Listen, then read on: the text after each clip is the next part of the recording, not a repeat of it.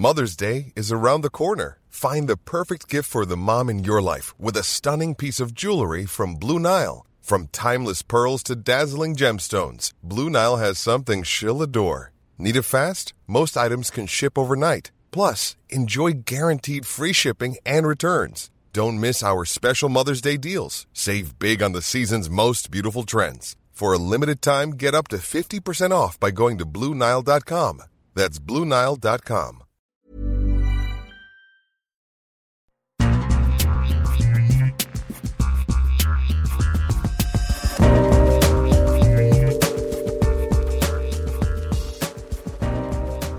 Hello and welcome to the World Soccer Talk podcast, your weekly dose of talking about watching soccer on TV, online and apps.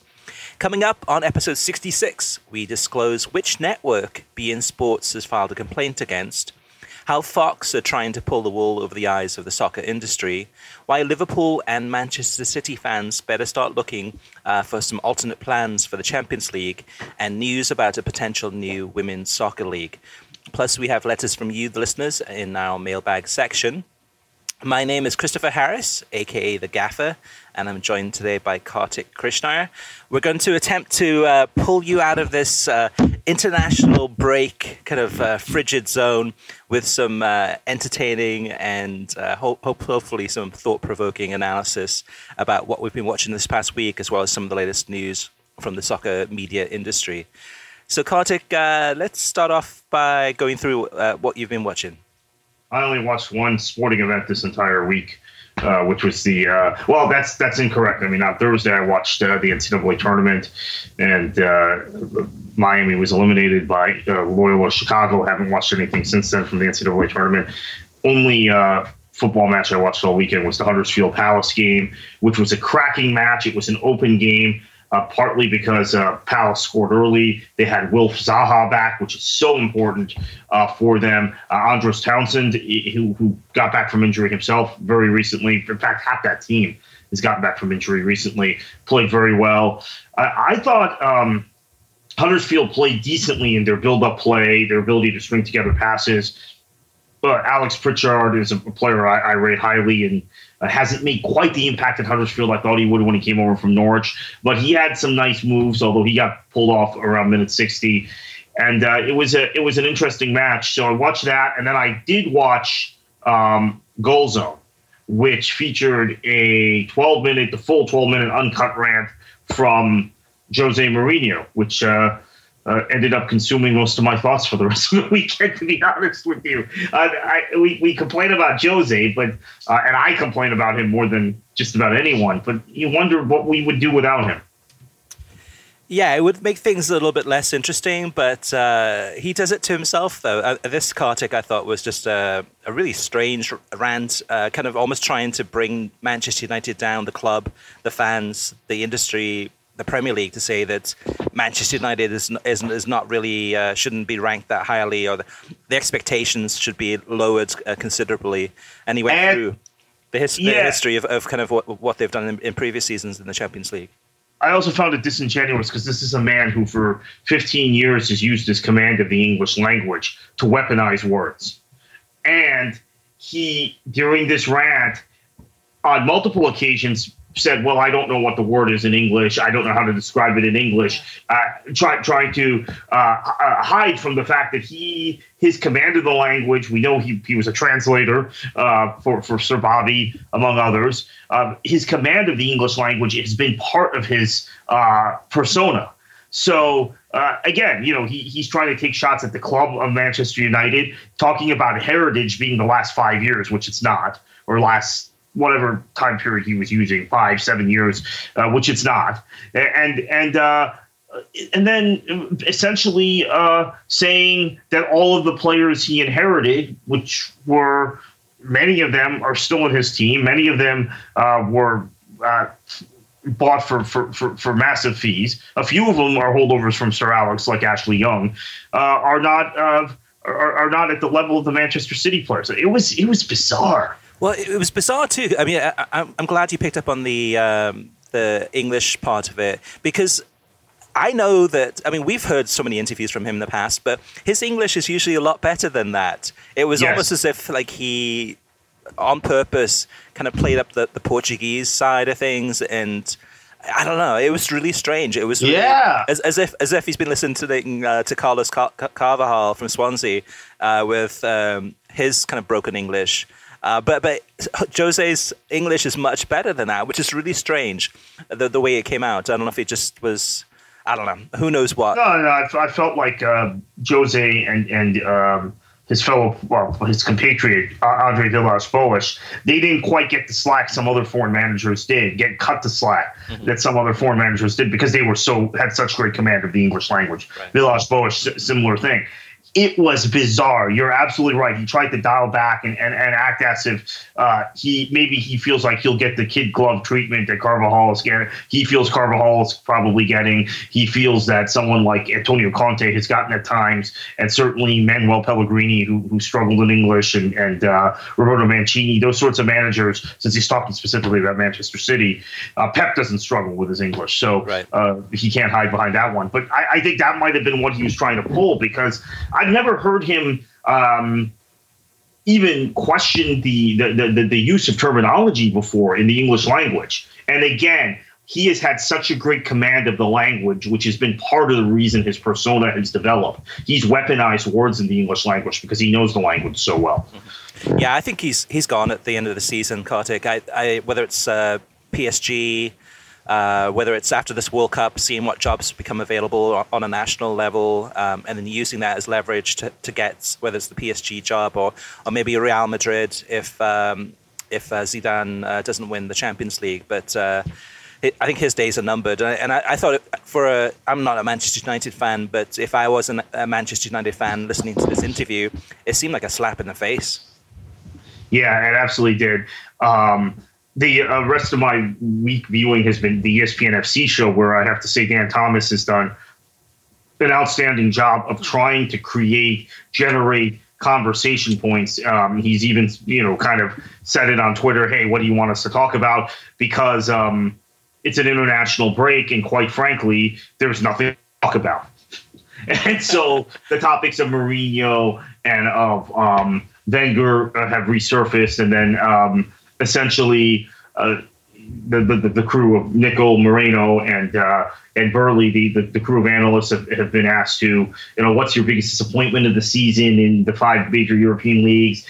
Who's been the best player? Those sorts of questions, because I think we're going to struggle through it today. Also in our show, there's it just seems so ill-timed, and it's not just us saying it now. It's becoming more of a mainstream thought, Chris, that this break is particularly poorly timed. Well, this one should be interesting, Kartik, because there's so many glamour matches scheduled. So you've got, I think, Germany-Brazil, Spain against Germany, England-Italy, Russia-Brazil. I mean, all the teams are heading to Europe for these really high glamour, high-profile friendlies. Now, what the matches are, whether it's kind of a lot of youth players coming through the system, and it's more of on paper, it should be a great friendly, but then ends up being kind of disappointing or very, very lax, or these coaches just trying out different systems, different formations, different players. We'll have to wait and see. But this podcast will be fine. Next week's podcast, we might not have a lot to talk about, but this one we will, I think. So some of the things I caught, I won't go through everything, but some of the things I caught of interest was on last week's Europa League match, the Arsenal-Milan match. This was something new that Alexi Lalas did on Twitter before the match, but he did some live video from the office, the studio in Los Angeles with him and Keith Costigan, and they had the video they kind of pointing at them, and they kind of talked through what they do pre-match to prepare to do commentary off the tube or off the monitor, and that was interesting. They answered questions. Nothing, no revelations for any of the listeners, but it was interesting to kind of get an inside perspective on what happens behind the scenes, and that's something that happens far too infrequently. On the weekend, Swansea Spurs in the FA Cup, I watched that one. Huddersfield Palace, like you mentioned, the Stoke Everton match, I watched the second half of that, and then I watched Fenerbahce against Galatasaray. in the Istanbul derby that was live on beIN Sports on Saturday. Commentators were Phil Shane and Matteo Bonetti. It was a great match atmosphere. It was great that this match was live on US television. It's been so long since it has been on live television in the US. But it was a disappointing result, though. It was a 0-0 game, but still, hopefully, in the future, we'll have more of these big Turkish matches on television. I did catch the highlights of Liverpool against Watford. I didn't watch the match live. Again, I have my kids playing soccer. But Mo Salah, oh my. I mean, this was absolutely incredible. And all the comparisons that came out after this match about Salah and Messi. I mean, the disappointing thing for Salah was just in that game against Man United recently where he was practically invisible. So still a lot for him to prove on these big matches, but I mean Watford's not the greatest by any means. But he scored. But in fairness, because people get very defensive of any mention of Messi or any mention of these sorts of comparisons, Salah has now scored. If you include, one of the goals in this match was probably lucky, but the other three were really solid, skillful goals. Two of them were brilliant. And you add the other goals he scored since the turn of the year, the new year, since January 1st. I think he's probably scored more kind of breathtaking goals than any other player in a major European league, including Messi. So he's not just scoring goals; he's showing incredible vision. He's showing great touch, great creativity, and ability in one-on-one situations to make the defenders miss and make the keeper guess wrong. He's got it all right now. Yeah, I love him. I mean, watching him. I mean, hopefully Egypt will do well in the World Cup this summer, and that's another reason to watch the World Cup is to watch a player like this, and hopefully he'll shine on the international stage. But a really exciting player, and it's really helping, I'm sure, the Premier League in terms of viewers wanting to watch someone like this, even if they're not a Liverpool fan. And for Liverpool, I mean, hoping on their side, I'm sure they're hoping that they're winning new fans based on this one player alone. So also watched, this is something I haven't done in a long time, watched some Portuguese soccer. So I watched Porto against Boa Vista on Saturday on Goal TV. Commentary by Lindsay Dean, who we know from back in the days of Goal TV with Phil Shane and Ray Hudson. But this one was interesting in that there was a good use of VAR. There was a penalty kick late in the game, and we've seen this happen quite often, actually, when somebody coming up to take the penalty, they put down their foot, kind of the planting foot, and that slips at the same time that they're hitting the ball with their right foot. So what happened is it was a double touch. So the ball went in the back of the net, referee blew his whistle for a goal, or signal for a goal, and then VAR called it back. VAR, and the referee went to review the VAR and saw that it was a double touch and disallowed the penalty, and play resumed. And it happened really quickly, probably within a minute or a minute and a half.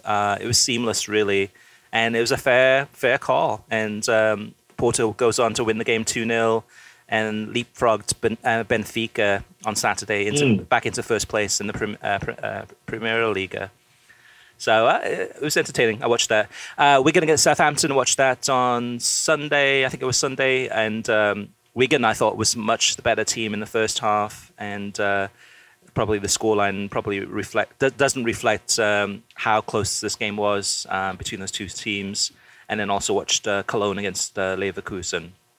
I should mention I did watch a good chunk of the Wigan-Southampton game. I just didn't watch any portion of the match where there were goals. The portion I watched from about the 20th minute of the first half to about the 55th minute before I had to go, I think Wigan were the better side. So I would concur with you on that. It was John Champion and Matt Jackson, which is always a great commentary pairing. Should also mention, Chris, I watched a number of the digested or condensed MLS matches from MLS Live. So Dallas, Seattle, Atlanta and Vancouver, where there was a controversial red card to Kendall Watson in the first 10 minutes from Vancouver, and a few of the other matches I did watch. So it's not that I didn't watch any MLS this weekend. I just didn't watch it live. Yeah, and for me, it was the first weekend in the season that I haven't watched any Major League Soccer. There was no game on Sunday that was nationally televised. There was one on Saturday, which is the NYCFC Orlando game, which we'll get into in a little bit. But all right, Kartik, let's move on to TV streaming news. Yeah, so according to the New York Times, FIFA President Gianni Infantino will ask members of the Executive Council to approve plans for a new global women's league this week. The proposed competition would feature 16 of the women's top national teams and begin play as early as November 2019. FIFA also plans to add 4 regional leagues to encourage the development of women's soccer globally and to allow the best performers from these regions a chance to win promotions in the top division in a system of promotion and relegation. This is a really exciting potential development. Now, I don't know how NWSL, which is a single entity league, which also has there have been some snickerings, Chris, about player selections for the U.S. women's national team being related to whether a player plays in NWSL or not. And we have some players now that have returned from Europe who are now suddenly getting selected for the national team again. I don't know how this affects that, but the women's game is moving by leaps and bounds. A lot of coverage of women's UEFA Champions League, which is at the quarterfinal stage this week, even during this international break, men's international break. So I guess the U.S. either has to get with the program or get left behind. Yeah, it's good news. I think hopefully very good news. Yeah, hopefully this happens. And I like the idea of pro-rel between the different leagues to kind of add some competitiveness. And let's see how this. Hopefully it'll be approved, and hopefully it'll work out. We'll have to wait and see how everything unfolds from there. Now, moving on, Fox Sports has decided to put the UEFA Champions League first leg match between Liverpool and Manchester City on FS2. This is going to be in early April, while Sevilla against Bayern Munich that same week will be on Facebook Live. So the matches that are going to be on FS1, I think it's the Juventus against Real Madrid game on the Tuesday, which is FS1. And then the Sevilla Bayern is on Facebook that day. And then the day of the Liverpool-Man City game on FS2, it's going to be Barcelona against Roma on FS1. Now, Kartik, I understand what they're doing. I mean, it looks like, obviously from Fox's point of view, they're probably hoping for a Barcelona-Real Madrid final, and put that on Big Fox and get big numbers. My concern with this is that you have the Barcelona against Roma game, and no offense to Roma fans, but there's not a lot of Roma fans in the United States, and it's probably going to be actually Roma's playing well, but it's probably going to be a very one-sided game. Then you have the Liverpool against Manchester City game, which both of those groups have large fan bases. Liverpool more so than Man City, but still a large fan base. And you put that game on FS2. The challenge with FS2, as we know, is that there's a lot of people that don't get FS2. And then the Sevilla against Bayern Munich game, that one I have more of a concern with, because what's happening is rather than put that game on FS2, Fox is now putting that on Facebook Live. The reason that they're putting it on Facebook Live is because Facebook is paying Fox Sports to have the game on Facebook. So from Fox's pockets, they're generating more revenue from this as part of the deal that they have with Facebook. But to me, it hurts the growth of soccer in the United States when you have games put on Facebook and you have all these people at bars, and at different places around the United States who either don't have Facebook or can't stream Facebook in a bar to show a Sevilla Bayern Munich game, which should be a good game at that too. So what do you think, Kartik? What are your thoughts on this? A lot, actually. So first off, it's going to complicate things for myself and people at my office who are Liverpool fans. I'm obviously a Manchester City supporter. Maybe I want to miss this game because Manchester City has a horrid record at Anfield, even after the takeover, and I don't expect Manchester City to get through this 2 legs. But still want to see it, obviously. It's a Champions League quarterfinal, and we don't have FS2 at the office. So That's a complication, I think, not just for us, but for people all over the country. In terms of the Bayern Sevilla match being bumped to Facebook, that's just a pity. We know why they're doing it. You've outlined it, but I think it going into a World Cup, which Fox is broadcasting, where a number of the players who play for Bayern are going to be prominent figures, and then you've got in Banega with Sevilla, a prominent player, and a couple other guys with Sevilla also. You're actually kind of limiting your ability to advertise your product that's coming up over the summer. So I don't understand that decision. The Roma Barcelona, I guess they want to highlight Barcelona. I get that, but there's a larger fan base. Arguably, okay, so this is where we get into casuals versus hardcores, Chris. There are more hardcore Liverpool supporters in this country than Barcelona supporters, but there are more casual Barcelona fans everywhere, right? People who will just tune in from the random Barcelona game. So Fox, we know, has a strategy based around casuals versus some other networks that broadcast soccer in this country who take a different perspective. So that probably explains that decision. Thankfully, they're showing Real Madrid and Juventus, the best of the ties, of the four ties, in the at least they're showing the first leg on FS1. Let's hope the second leg is not on FS2 of that. I worry about that. Yeah, I think part of it, though, too, Kartik, is that 9 times out of 10 in the past, I would say that Fox would have put Liverpool Man City on FS1. Historically speaking, they've always put the Premier League matches, Champions League matches involving Premier League teams on FS1. And actually, I've criticized them for that in the past before, too, because there's been other matches that have been on FS2 that was more of an interesting match in a Premier League one with Premier League sides. Anyway, that what I think that they're doing there, Kartik, actually, is they're focusing on the World Cup. They were saying, okay, right, we've got Ronaldo and Messi as two of our main people that we're marketing to promote the World Cup. So let's have Messi in Barcelona on FS1 as well as Ronaldo and Real Madrid on FS1. And that's a perfect segue to talk about the World Cup and how you can watch these stars on Fox. Even though Alexi Lalas has said on numerous occasions he's really excited to watch Mo Salah in the World Cup.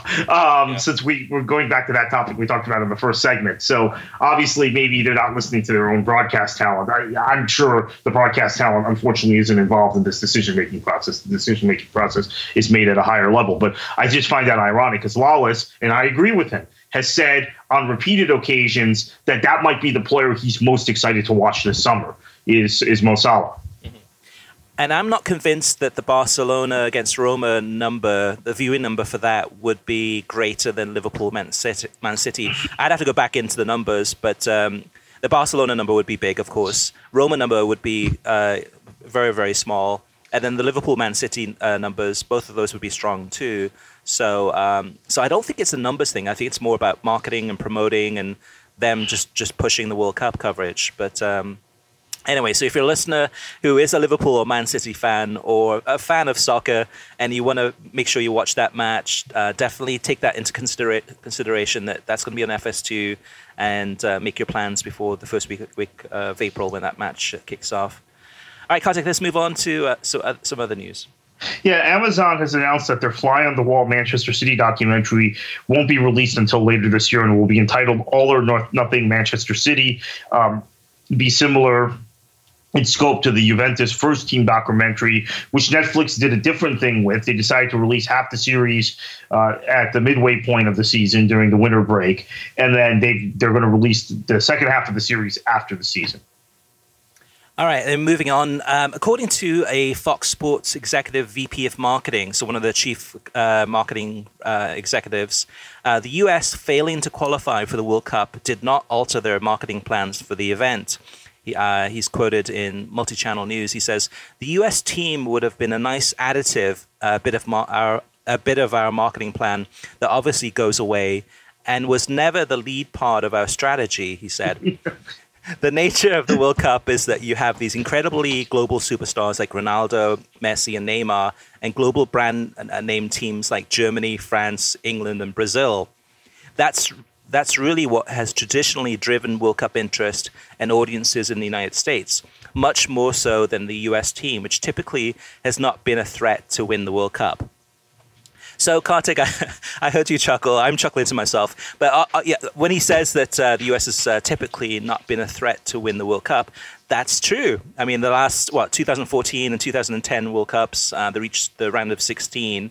But for him to position this, to spin it really, as in that Fox wasn't planning on having the US be the main focus of their marketing plan anyway, and that they're going to focus on, the Messis, Ronaldos, and Neymars, which is convenient because that's their marketing plan, and also global brand names such as Germany, France, England, and Brazil. To me, this is BS, Kartik. What do you think?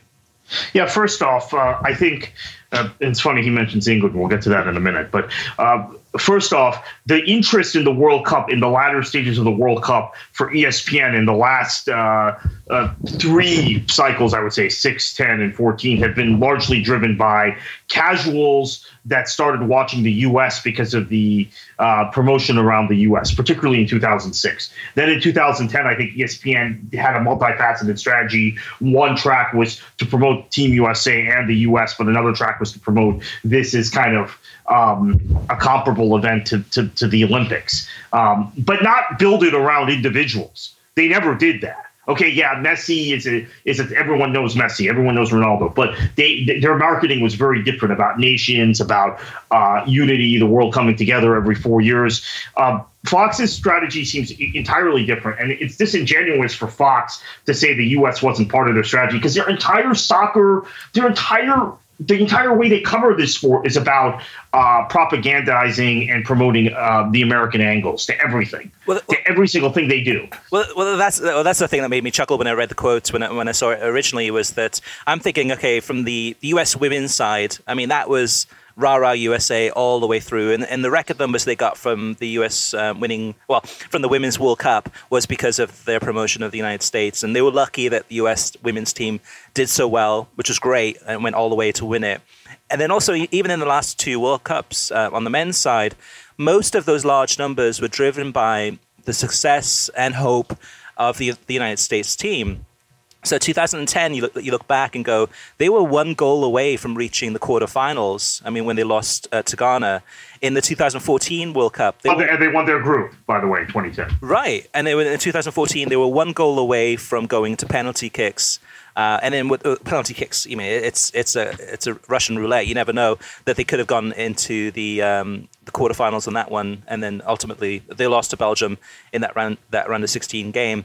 But those numbers from ESPN were driven largely by the United States' success. So to have the US not in the tournament is going to have a huge impact on the numbers.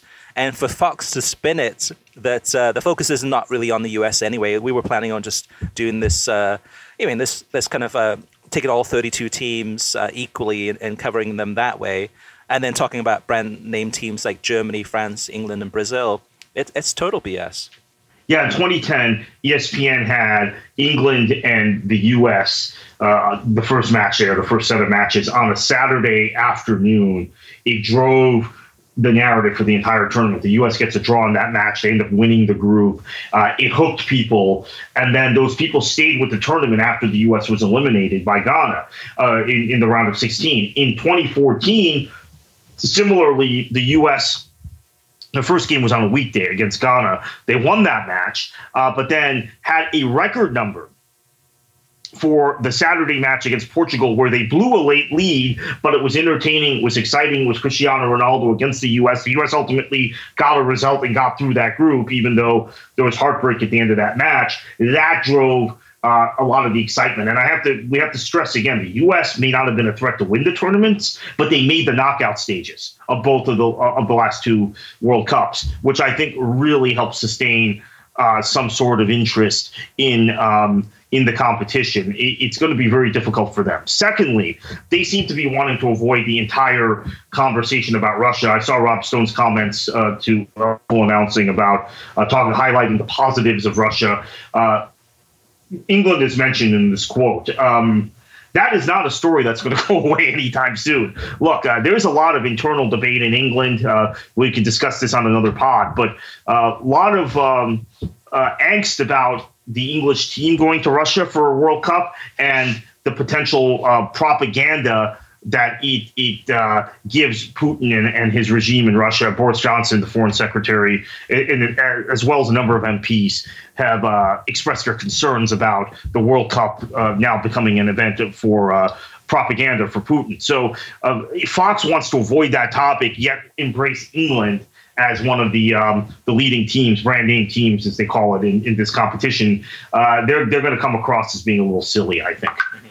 I mean, that's the thing with ESPN is that I can picture that if this was ESPN that still had the rights to the World Cup, them during the international break, and they're talking about ESPN FC, trying to figure out what topics to talk about.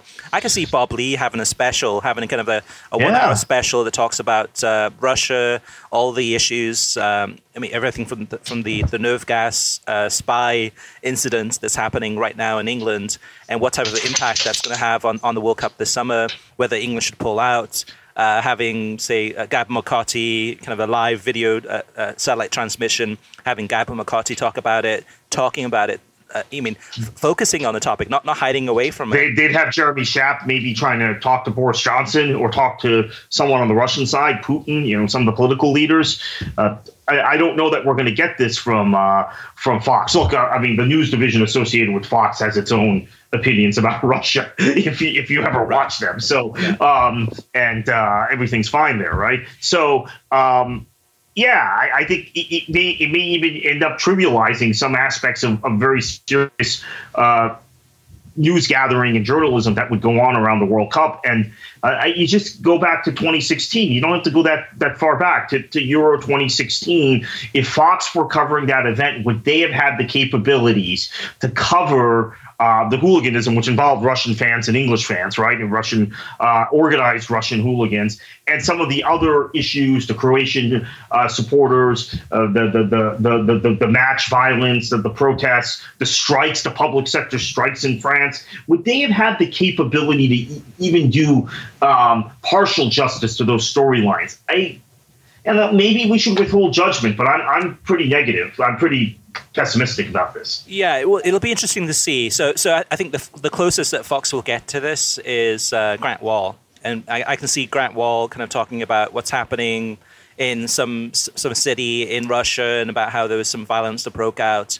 But it's not going to be your really thought-provoking, very deep analysis, really investigative reporting, finding out exactly what's happening, kind of feet on the street. So it's one to keep an eye out for. But I think as things unfold, it's something that Fox can't hide away from this, and they don't have right now. They don't have the people in place to really cover this in great detail and kind of fairly. And we'll have to wait and see what happens.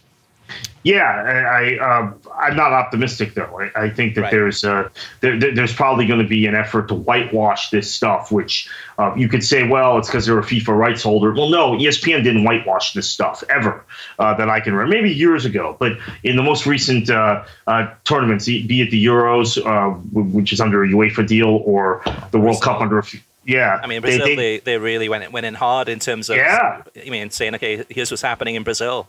I mean, these stadiums that have been built, and then just down the road, it's like all of this, poverty, crime, etc. They didn't hold back at all. That's correct. However, there are people who said, "Oh, it's because they've lost the FIFA contract, they've lost the rights that they're doing that." But that's correct. They're the UEFA rights holder they have 2020 as well, and they were on the ground, very cutting edge reporting, using the resources of ABC News also and their Paris bureau with the Euro 2016. And again, Fox is just equipped differently, and that's okay. But they're also, from my perspective, shying away. I was put out if you listeners aren't picking up on this, on Rob Stone's comments that, we're going to highlight the positive stories about Russia. There's a lot, we're going to paint that picture. Okay, well, that's that comes across as very propaganda-ish. You can't shy away from the political climate we're in currently. Well, this is the show to talk about stuff like this, Kartik. So, and also even to Fox's, they've put a lot of focus on their National Geographic specials that they're going to be doing. In some interviews I've heard recently that a lot of the National Geographic people have no knowledge or no interest in soccer, which is fine. So they're kind of creating different segments focused on Russian culture, and again, sounds like wildlife, perhaps sound like puff pieces, but kind of profile pieces about Russia. I don't know. I'm not interested in that stuff. I mean, I can just turn on National Geographic and watch things like that if I'm interested in that. What I want to find out is kind of more the ESPN side of things, as far as what's really happening in Russia. If they're going to go down that path, what's the reality rather than kind of this fairy tale? One more thing, Kartik, too, is that. Well, actually, let's move on to the last news item for this segment. Yeah, so beIN Sports has filed a carriage complaint against Comcast for alleged discrimination. The statement from beIN Sports USA reads, quote, due to a discriminatory and patently unfair renewal proposal from Comcast, beIN Sports has been forced to take legal action and file a carriage complaint. Comcast has ignored its obligations as a vertically integrated network in favor of their own soccer content and other sports-related programming to the detriment of beIN services and audiences and the audiences we serve. Comcast has two wholly owned networks that carry sports programming, NBC Sports and NBC Universo. NBC Sports Network is what they're referring to. We have cited a few clear examples of Comcast's discriminatory behavior in favor of these affiliates, and these examples are most of the programming is not featured in HD, which obviously is a huge disadvantage for our passionate viewers who want the best sports action viewed with the best possible experience. In spite of the popularity of beIN Sports, we are not fully distributed, but rather relegated to second tiers. And that point about the HD, I've heard the complaint from many Comcast or Xfinity subscribers in South Florida. So keep that in mind. We aren't authentic. Go ahead, Chris. No. I was going to say too. When I had Comcast before I cut the cord, same thing for me too. It was in HD in the beginning, but then it did switch to SD. But I agree with that point. Yeah, we aren't authenticated since Comcast doesn't have beIN Sports Connect. So that is a disadvantage to anyone that is a Comcast subscriber that wants to watch other sporting events via beIN. There are roughly 6,000 hours of top quality beIN Sports programming that is not viewable to Comcast subscribers, and they say this is unacceptable and will not stand. Our priority is and always has been to provide the most compelling program coverage and analysis to our loyal viewers. We hope Comcast will operate with the same spirit of customer-centric fairness and resolve this issue quickly, unquote. So I agree with this complaint. I'm sure probably a lot of our listeners do too, where if you do have Comcast, it's very you might have beIN Sports, but it's probably going to be in SD. Or it's going to be on a kind of a Latin package, so it's not that easy to get in HD, and but also beIN Sports Connect too. That's a big one too. They've never been able to when you go to beIN Sports Connect and you have to log in with your cable or satellite provider or streaming provider. Comcast isn't one of those, so you're not able to actually access all of that content, which there's a ton of games on there, a ton of programming on there that you're not able to get. My thing with this, Kartik, is that while I agree with beIN Sports, and I think they have every right to file this complaint, it sends a worrying signal to me, is that they're in trouble. Because this same complaint that you have here, FS2 could say the same thing too. I mean, a lot of Comcast around the nation don't have access to FS2, or if they do, it's in SD. Yes, they do have authentication to the Fox Sports Go app, but to me, this is kind of beIN Sports saying we're in trouble. We need to get better distribution. Our numbers aren't increasing, and we're in trouble. This is kind of almost like not a Hail Mary, but it's a warning sign that beIN Sports is concerned about them not being able to get increase their numbers. Yeah, there's a lot of speculation on the street, buzz on the street about beIN's current predicament in terms of increasing its viewership, its scope, its ability to get on other cable systems. So yeah, and your point about FS2 is very well taken, because I think if Comcast does have an agenda, which I'm not saying they do, we had these same allegations about Time Warner when they chose not to carry some Fox channels in the past, and Time Warner, of course, is the owner of CNN. I think we're in a position where we're looking at actually, Kartik, though, when you think about it, it's, to me, it's it is an issue. I mean, Comcast owns NBC Universal, which owns NBC Sports Network, which owns, all these Universo, which also owns Telemundo. So they're all part of the same family. Yeah. And I can see the complaint that these, beIN Sports has been around quite a long time. It's been a number of years now. And they still have not been able to get on, to get beIN Sports Connect authenticated, and not been able to get on a lot of these channels nationwide. So I see where they're coming from. It's not a fair system by any means. I just think at the end of the day, it's a warning sign. And that's the thing too. We've heard about that they've had cutbacks at beIN Sports. Hopefully this gets resolved. By doing this, beIN Sports puts this out in the open. But I think it's actually going to hurt them more than it's going to help them. But we'll have to wait and see on that one. Right, yeah, my point just was being that I think Fox has a greater grievance, and potentially a concerted grievance, because I think there is a battle going on between Comcast at the corporate level and Disney and 21st Century Fox at the corporate level. So I'm not sure beIN and Al Jazeera, their parent company, come into this, but certainly Fox does. Maybe that is part of the explanation for FS2 not being on all these systems. So you may have uncovered something there as we were having this conversation. Okay, let's move on to TV ratings. So this past weekend, there were some interesting ones here, Kartik. The one that had the highest rating was Club Leon, Landon Donovan's team, against Lobos on Univision. That one had 914,000 viewers, which is a huge number for two clubs that are notoriously not the biggest clubs in Mexican soccer. Chivas against Tigres had 866,000. And then you had the Chivas Seattle CONCACAF Champions League game on Univision Deportes from last week. And that one had 745,000 viewers. So some big numbers there for Liga MX clubs and Liga MX games, except for the CONCACAF Champions League number, which is a great number too.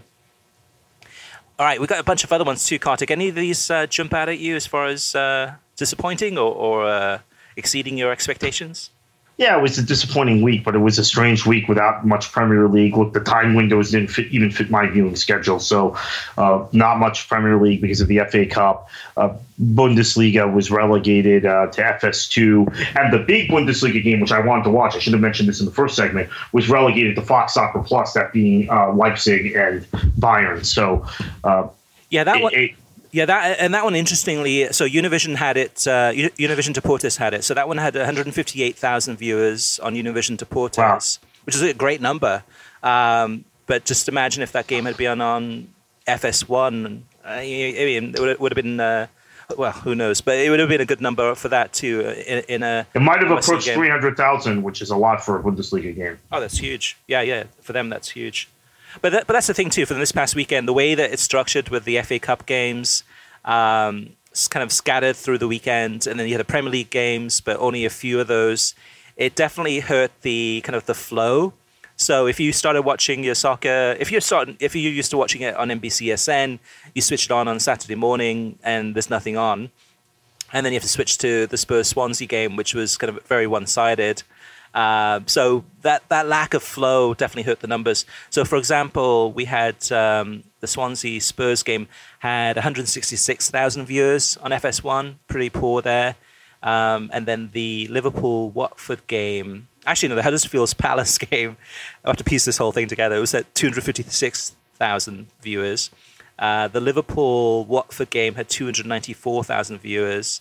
So all of these numbers are way below what they would normally be. And then you had some other numbers too. But the Man United Brighton match didn't even register a large number, so we don't even know what that number was. And that was the FA Cup game, which was a late game. It was like a 3:45 game. To put all this into context, though, Kartik, NBC has been very quietly acquiring a lot of rugby rights. And I think they're looking at rugby as in kind of the next Premier League soccer opportunity, or at least to try to acquire that demographic profile of people that watch soccer, Premier League soccer, probably are very likely to also might be interested in rugby, or a different crowd that's not into soccer but would be a similar profile that would be interested in rugby. But the Ireland against England Six Nations game, and this was on tape delay, it wasn't even live, on NBC on Saturday from noon to 2 p.m. Eastern, had 674,000 viewers. And I would say that number, if NBC still had Major League Soccer, that number for the rugby was much higher than what they would have gotten for an MLS game, unless it's like LAFC against Atlanta United or something like that. But so to put that into context, rugby had much greater viewing figures than all of the English soccer games from this past weekend. Wow, that's pretty remarkable, and again shows the power of NBC when they promote something. They've been doing a lot of promotion of rugby recently. Exactly. All right, so let's move on to listener mailbag. The first one is from NGS in Alamo City, and he sent us this tweet. He says, Kartik was talking about West Ham on the latest World Soccer Talk podcast, and about a club identity and community involvement and support at times being more important than profit. It was a great little segment. And I agree, Kartik. I think that was just right in terms of, Columbus Crew is a perfect example of this too, where you're looking at a club that has a strong community base, a strong identity nationwide. A lot of soccer fans in the US kind of have an affinity to Columbus and the stadium because of the US men's national team, as well as being one of the first team in the United States to have a soccer-specific stadium. Really kind of a trendsetter for Major League Soccer, and everything that's happening with them. You could also look at West Ham too. It's different, but there are some similarities there. And I agree that both Major League Soccer and West Ham United putting profits first and then the community second, and it's coming back to haunt both of those. Yeah, I agree, and thanks for the shout out, NGS in Alamo City. So TC from Colorado emailed us this request. He says, I always enjoy the podcast, guys, and I appreciate the information. Just try to make it shorter, maybe less review of games, as there are lots of other podcasts that do that. And TC, we hear you. We always try to kind of shorten it up as much as possible. Some weeks, last week's probably a good example, there's just so much soccer on, whether it's CONCACAF Champions League, regular UEFA Champions League, and then all the international leagues from around the world, as well as Major League Soccer. There's a lot to go through, but we'll try to kind of shorten those up as much as possible so we can get to kind of the meat on the bone, which is a lot of these topics, and also, of course, everyone's feedback.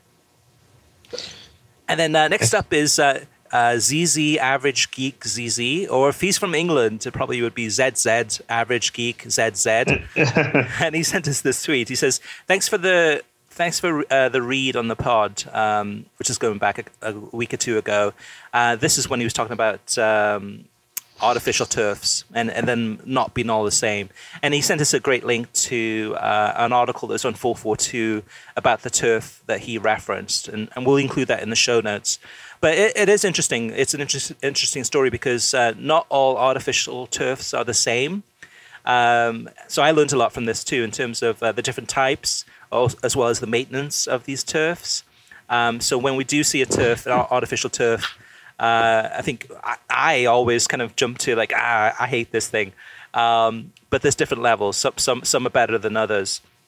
And just as one example, Kartik, we've talked about this on the pod probably a couple of years ago. It's been a while, but Swansea Stadium, their turf that they use does include artificial fibers in the turf. And the reason that they do that is that, of course, Swansea City plays every week or two.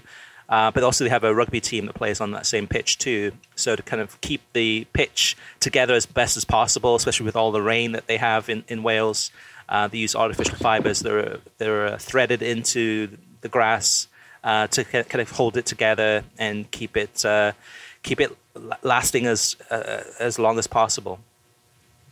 So if you, the listener, have any questions, feedback, or comments, we'd love to read them out on air. Our email address is web@worldsoccertalk.com. You can tweet us at worldsoccertalk or hit us up on Facebook at facebook.com/worldsoccertalk.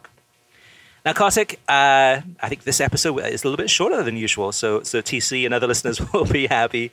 Kartik, where can listeners find you on Twitter if they want to read up on your latest rants, raves, or articles or interviews? Yeah, it's KKFLA737. My DMs are open, so you can DM me there. I haven't been tweeting much lately, trying to keep it at a minimum, especially when it seems like you could react to every little thing. So picking my spots to tweet more than I previously have. Yeah, and you can find me on Twitter at World Soccer Talk. So thanks for listening. You can get a new episode of the World Soccer Talk podcast every Thursday. Every episode is released on SoundCloud, YouTube, Stitcher, iTunes, TuneIn, Audio Boom, and WorldSoccerTalk.com. If you like the show, share it with your friends on social media and give us a review. And Kartik, what should they do? Enjoy your football.